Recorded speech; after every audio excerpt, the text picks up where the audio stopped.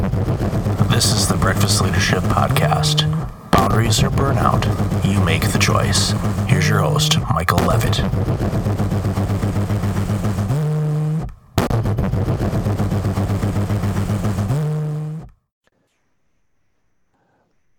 Welcome back. I have the founder of Entrepreneurs in Recovery, Jesse Harless, on the line. Hey, Jesse, how are you? Hey, Michael, how are you? I am great. You founded an organization called Entrepreneurs in Recovery. What's that organization all about, and why did you feel it was important to launch this organization? Yeah, I launched Entrepreneurs Recovery back in 2017 with a mission to elevate the lives of people in addiction recovery who are lost, stuck, and lack direction to gain clarity in order to live a life of purpose. So that was the mission statement. And so then it was mind mapping what this business was going to look like. And in the beginning, it was really just, this is even before there was even a actual Entrepreneurs Recovery. This was more like, what is this going to be before I leave my job and go all in to live my passion and my purpose? And it looked like, okay, I might do some coaching and maybe different types of facilitation, but I didn't really have the skill set for facilitation. Then I ended up getting the skill set for facilitation through a training called Exchange. And when I did that, that's when the doors blew off, because I finally had a method that I could take into treatment, that I could take into that population and help them. So today, what Entrepreneurs in Recovery looks like is it's actually a training company and workshops that I conduct in structured sober living homes, in treatment centers, and also with the people, the leader facilitators that take my training that then go into domestic shelters, or one person's actually gonna be using it with veterans. And so it's really exciting. No, it's amazing work that you're doing. And I agree with you. The facilitation component, I think, is something that a lot of coaches don't invest enough time in, because leading an individual or leading a group is two different mechanisms, for example. And if you don't have that training background and being able to lead a group, or even lead an individual through a journey to help them through it, sometimes they can make that coaching experience a little bit more challenging, not only for the coach, but also for the people that are receiving it. So, obviously your mission is to transform the lives of 5,000 men and women in addiction recovery. I want to dive into the training component, though, because I think it, as you indicated, when you launched the business over 2 years ago to where it is now, things have evolved, and you notice that, okay, this is something that I should shift the business this way to focus on the training side of things a little bit more than I think when you first launched the business. So talk about that journey a little bit, and specifically, how you seeing the training component of the organization really making an impact in these people's lives. Yeah, great question. So back in 2017, when I left the job, it was really like, okay, I have this mission, I just knew I had a heart for serving. So how could I do it and actually still pay all the bills, right? So I was like, okay, what am I going to do? And it was really, to me, it was going to be like life coaching, write a book, and then like promote the book, and then, try to just make it. And like I said, in October of 2017, I took a training. And so in 2018, I started to do these 1-hour workshops, and these 1-hour workshops were based on the training methodology, the different ideas. And just to be clear, like what I'm saying is positive psychology, emotional intelligence, new science, appreciative inquiry. Those are the types of operating systems that I'm playing with in these groups, in these addiction treatment settings. And so I would go in and plus real life addiction experience. I'm someone in long-term recovery for the last 13 years. So it was combining all these things and really listening to the people's voices. And that was the most important thing for me, was to get the voices of the people, not the LADAC counselors, not the professionals. I wanted the voices of the people who are struggling with addiction to help me to co-create these workshops. So in the beginning, it was experimentation. And so I would run, so the 60-minute workshops would take someone through their story. Stories are so critical to connect to. So we would connect on stories, and it could be a story of resilience, or it could be a story of excellence. And then from there, we will tap into strengths, their own strengths that help them to overcome the difficulty. Then we would crowdsource those strengths as a group or as a community. And we start to see a small community forming in these groups at these locations. And so they start to learn from each other. And from there, we build an empowering statement or affirmation, and then we set goals. So that would be an example of like an early day in the beginning workshop. And I would run these multiple times a month. And what would happen is the clients, some of them I'd get to see again, and I'd ask them, hey, how's it going? I know you're in one of my workshops. And they'd be saying, oh, well, I've been visualizing, I've been setting goals, and I just got a new job. And I was like, whoa, so I started getting these responses that I was like, well, how come they weren't doing that before? And I realized there was a gap in knowledge. There was a gap in information not being transmitted. And I said, wow, if we can really just bring this type of, conversational structure design with this type of education, but education they experience and then reflect back upon, they'll actually be learning. So the early days were just the workshops and not really getting paid, just doing it pro bono and just creating it, co-creating it. Eventually, a treatment center said to me, you can't come back unless we pay you. And that's when the epiphany went off in my head. I'm like, wow. And they were like, how much is it? And I'm like, wow. And I had to co-create, how much is the price? How much is it going to be? And, I got my first $500 paycheck for doing this work in December of 2017. And that was just affirmed everything. I still have that check actually on my fridge, just as a reminder of where this started. And so in 2018, I just continued the workshops. I continued life coaching. I was also life coaching people, not just in addiction recovery, outside of addiction recovery. People, what I find is people in addiction recovery, we need so much self-care for all the damage we've done that a lot of people who are not in quote unquote addiction recovery come to us and say, hey, can you help me with fix my habits or help with my habits? And so I coach a lot of people who are not in, quote unquote addiction recovery, because I believe we're all recovering from something, but, specifically drugs and alcohol, they're not, recovering from. And so I know I'm kind of going all over the place, but in 2018, that's where the workshop started. And then from there, so just to kind of I know I'm talking a lot and this is a long segment, but 2019 January is when someone came to me, an entrepreneur came to me and said, hey, I need you to train me in your workshops. And I said, well, I don't have a training. And she pretty much looked at me as like, that's not my problem. I already sold your work. So you have to train me.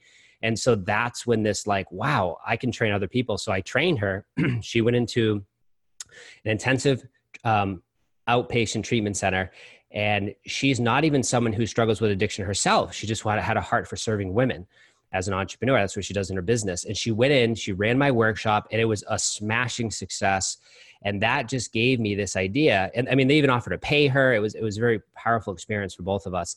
And so from there, I said, you know what, 2019 is the year of entrepreneurs recovery training. And I'm going to train, health professionals, leader facilitators, change agents who want to bring these workshops into any social impact group that they feel like serving. And so it really picked up fast. And so 2019 has been a year of, it turned into a training company.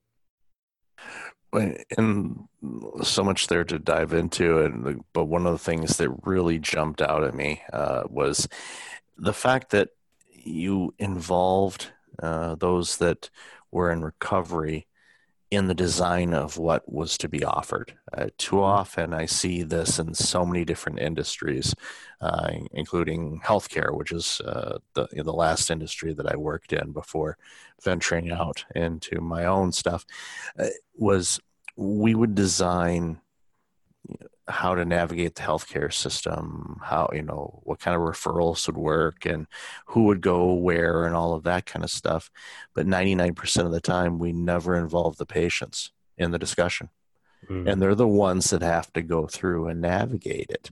And it's, again, I see it in every industry, not just, picking on healthcare, but I see it in a lot of cases where things are being designed, but they don't take into account the actual consumer of what would be or who would be using these training services, for example. And the fact that you involved them from the onset paved the way to get to the success you had. And then, of course, the story of, well, that's not my problem that you don't have a training. You're going to have to come up with one because I already sold it. So you might want to start building it right now. That's a funny story, and actually, that speaks volumes to the know, like, and trust factor that individual had in you, and being able to deliver what she needed for the work that she wanted to do. And that goes a long way. And the fact that you've taken the initial framework of your organization to help people that were in recovery of some addictions and expanded it to people that are recovering from all kinds of different things: trauma, PTSD, bad working environments, relationships, all of these things, all these things that people deal with on a daily basis, Mm-hmm. and helping them recover from it, so they can be successful in whatever venture they're in, is amazing. And the next question I have is, with entrepreneurs and solopreneurs. I mean, we've seen in the last couple of years, and I anticipate over the next decade or so, just an amazing amount of people that are going to venture out on their own. They're tired of the 9 to 5, and they've got a skill and a gift that they can monetize and be able to make impact in the people that they serve.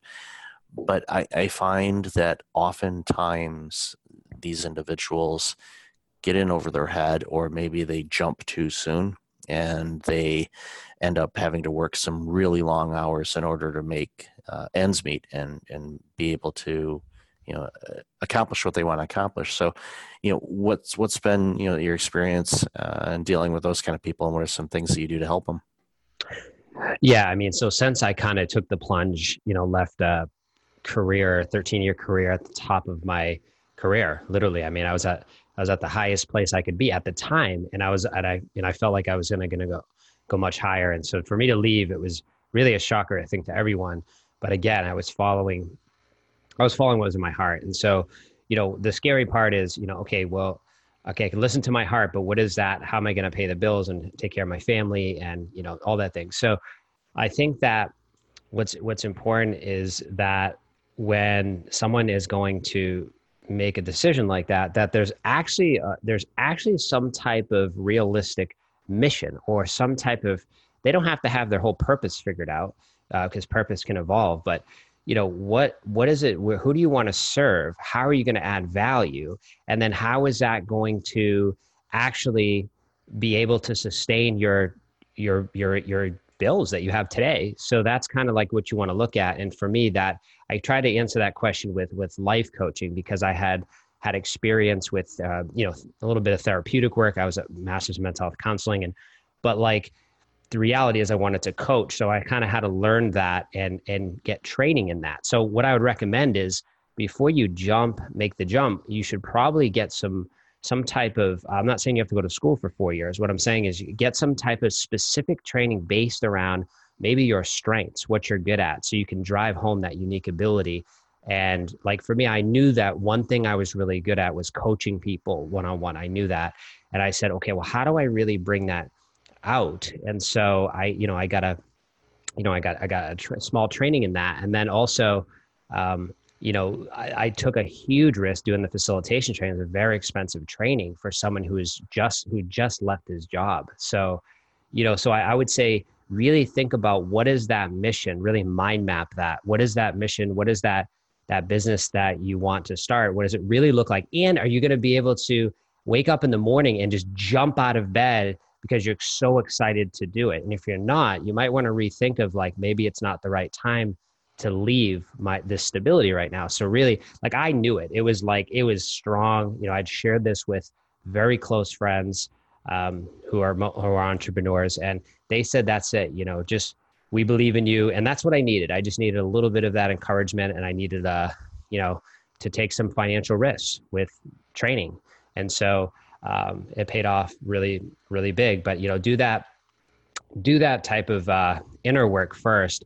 Really ask yourself, what is it I'm good at? What is this mission that I have? Because for me, if the mission is not greater than myself, it's not going to be sustainable for me. So I knew this mission was a lot bigger than me, and I knew that, I knew I would, I knew this would get me out of bed in the morning, and so that's what I would consider. Well, that's great advice for anybody that's thinking about going into something, and really, really getting true to yourself, and and not use you hate your job as a motivation, although that is an element of it. But ultimately, when you go out on your own, when you want to yell at your boss, you're yelling at yourself, and you're looking in the mirror going, okay, I'm all of this. And is that purpose and mission of what you were creating, is it strong enough for you to, to get up and say, let's go? And, for me, in the work that I do, I mean, every day, I literally have to, because I talk about burnout and boundaries, I have to establish boundaries for myself to say, no, I'm not going to work on something on a Saturday morning. I'm going to just consume coffee, have some breakfast, enjoy the day, maybe watch some sports, and really purposely not do it, because my desire is to, okay, let's work on this. I'm going to do this. I'm going to do this. And this is going to be and it's all great things. It's going to help, but I have to rein it back in. So for me, that tells me, it's like, okay, I'm definitely operating in the right space for me, because it's something where I'm like, I can't wait to do this. It's driving me nuts that I'm not doing this right now. I really want to do it. Where if you don't have that as a passion, then again, I'm not saying you shouldn't do it, but take a deeper look into it and go, okay, is this something that I'm willing to invest the time and effort in the long haul? And, going back to what you said, when you took that training, I mean, shortly after you left your career, that's a scary moment too. You're like, okay, I've got, no income and all outcome, as I like to say. And it's, this is an expensive, training to invest in me, but you viewed it obviously as an investment in yourself and your business. And it definitely paid big dividends for you. And that's always something I recommend to people too, is, get the right coaching for what you need to get you to the next level, more efficiently than if you stumble along and kind of do it yourself. Yeah, for sure, definitely. And I can tell you too, I did have a coach. I did have a life coach, and I had a coach during when I was at in my job. No one knew that. I didn't tell anyone I had a coach. That was not anyone's business. It was for me, because I knew that I wanted to excel at my job, and I just listened to my gut, and it said, get a coach. And I got a coach, and then eventually, when the coach helped me to hit the goals at the job, I built courage and self-esteem to be like, eventually what happened is I hit the highest goals I could possibly hit at my job. And it was definitely with the help of, a life coach. And when that happened, I said, well, what's next? And that's the question that would be posed to me. Well, what's next? And like, it just was a natural thing that like, I could feel the pulse of what was happening with the opioid epidemic and just things that were happening here in my state, New Hampshire. And I just was like, well, what's next is me doing something about that. That's next. And so what did I do? We brainstormed that with the coach. And so, yeah, I'm glad you brought that up, because that's really important too, when you're getting started, is to have that support, someone that you can just share with, and they're not like your brother, right? Unless he's a coach or something, but someone that is like neutral. Like, my coach doesn't know me. I don't know her. She lives in another state, but she's a great coach. And, we've worked together for a while. So that was huge too, with the confidence to make the jump. And again, that training that I invested was not only expensive, I ended up doing that training 4 other times. So I think that's important too, that, once you do it once, you're not done. I keep going back. People ask me, man, you've been to that for like 5 times. I'm like, yeah, I'm going to go to another 10 times, because it keeps sharpening the tools. And that's something that I think a lot of people forget too. They think, okay, well, I've learned how to do this now. I I'm good, and I don't have to study it again. No, there's the great material, the stuff that you get growth from, is something that investing in it again, or something that's along the same lines that may teach you something different. But as you described, you've gone to this training a few times and you continue to learn from it, which tells me that the group that's providing this training is constantly updating their content and improving things as well. So even though you've been through it, there's new things there that's going to get you to grow. And also, too, you're in a different space. So now you are more aware of a different level than you were before. So you're going to pick up on things that you didn't before. They may have been there. You may have just kind of glossed over in your training, but I've seen that time and time again with the stuff that I've done is, wow, I didn't see that. And you go back to the old materials. So I'm like, oh, wow, it's there. I must have been in the bathroom or asleep at that moment because I completely missed that. But now you're more aware of it because you're at a different level, and your brain picks up on things at a different speed than they did before. Yeah, absolutely. It's like reading a book, when you read it the second and third time, you're like, I didn't even see any of this before. And it's the same idea. Every time I go back to this training, it's just like I heard the same thing 10 times, but this time it really, really stuck. Yeah, and that's crucial in any type of thing. So, uh, with all the people that you've worked with, do you see some common traits with people that at first is kind of a roadblock for them, and then ultimately you're able to get them either through that roadblock or around it so they can continue to grow? Is there a common theme or a couple common themes that you see?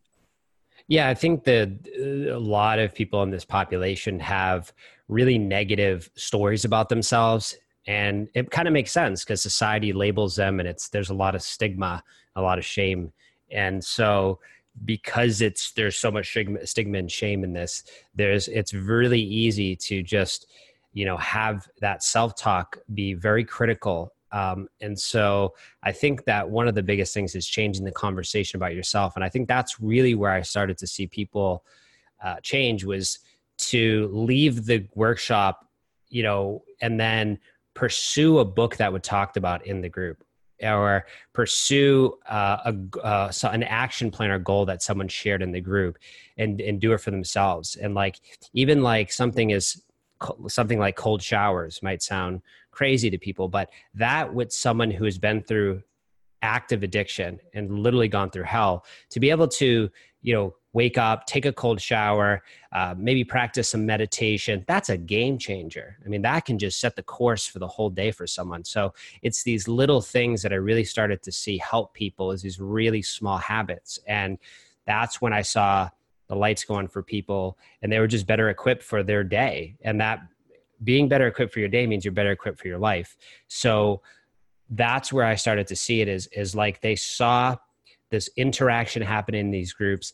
They heard and shared goals in that community, not like outside, like in that community, like what's going on, what goals do we have? They heard different perspectives, and then I think it's easy to start to, when your community is talking and sharing and crowdsourcing strengths and goals. That's different than when the government, the treatment center, your parents, society is telling you about what to do. And, it's very different. So you respond differently to those people because that's your community, and you actually see people take action. And I think that's what's really important. But so to go back to the changing the story is, we all have this running conversation in our mind, and it's not always positive. So I think like really one of the things I focus on in my workshops is changing that self-talk, because we're doing a lot of talking. There's a lot of pair sharing. There's a lot of large group sharing, but really we're talking about positive it's igniting positive story sharing. It's not all positive. That's not the point. It's just that's what it ignites. It's conversations worth having. And so I think that's really where I see it is you can see the language start to change and people start to take small habits. I mean, that's it. That's how I can study this is I don't have any peer-reviewed journals yet for this work. That will come in time. But for now, what people tell me is, I'm so grateful you talked about that book, The Miracle Morning, or I'm so grateful you talked about, meditation for 5 minutes that I didn't have to do 30 minutes in the morning. Like I start with 5. Like that was what's really what's happening is those ideating those goals that are shared in the groups. And I think that's because ultimately to change the story and the conversation about yourself, you have to take action. You have to do something differently. No, it's great advice, and the fact that you're focusing on self-care, which is definitely something that is desperately needed in society today. And I see it all the time with people that are stressed and burned out, is they quit taking care of themselves. And before we go, I do have to ask one other question regarding the cold showers. Now, when I recall, you and I are both in the Bald Brotherhood group, so we have shaved heads and all of that. I've never shaved my head with cold water, so I'm curious, how does that work? Because usually I use warm water. Now maybe you do shave with hot water, but for me, I'm like, how would that work? Would that work just as well or not? Yeah, like I didn't put that in my book, like how to shave your head with cold water, but it's because I honestly don't. I mean, I shave my head in the sink. I mean, I could do it in the shower. I've never really tried it with the cold water. Maybe I'll try it, but yeah, as you know, the cold water is for everything else except shaving my head. So I guess that's one of the things you don't want to take a cold shower for. There you go. But no, I'm a fan of the cold shower as well. For me, one of the things it does is it it it grounds you and it reconnects you, and you feel alive, quite frankly. And it's like, okay, your senses and awareness and everything else. And also too, it's a good way to conserve water consumption as well. Because I know some people can stand in the shower for a long time and empty the hot water tank, and you get the anger from loved ones because there's no hot water in the shower. But yeah, Sure. it's a good way to do it. So loved our conversation today, Jesse. Where can people find out more about you and the awesome stuff you're doing?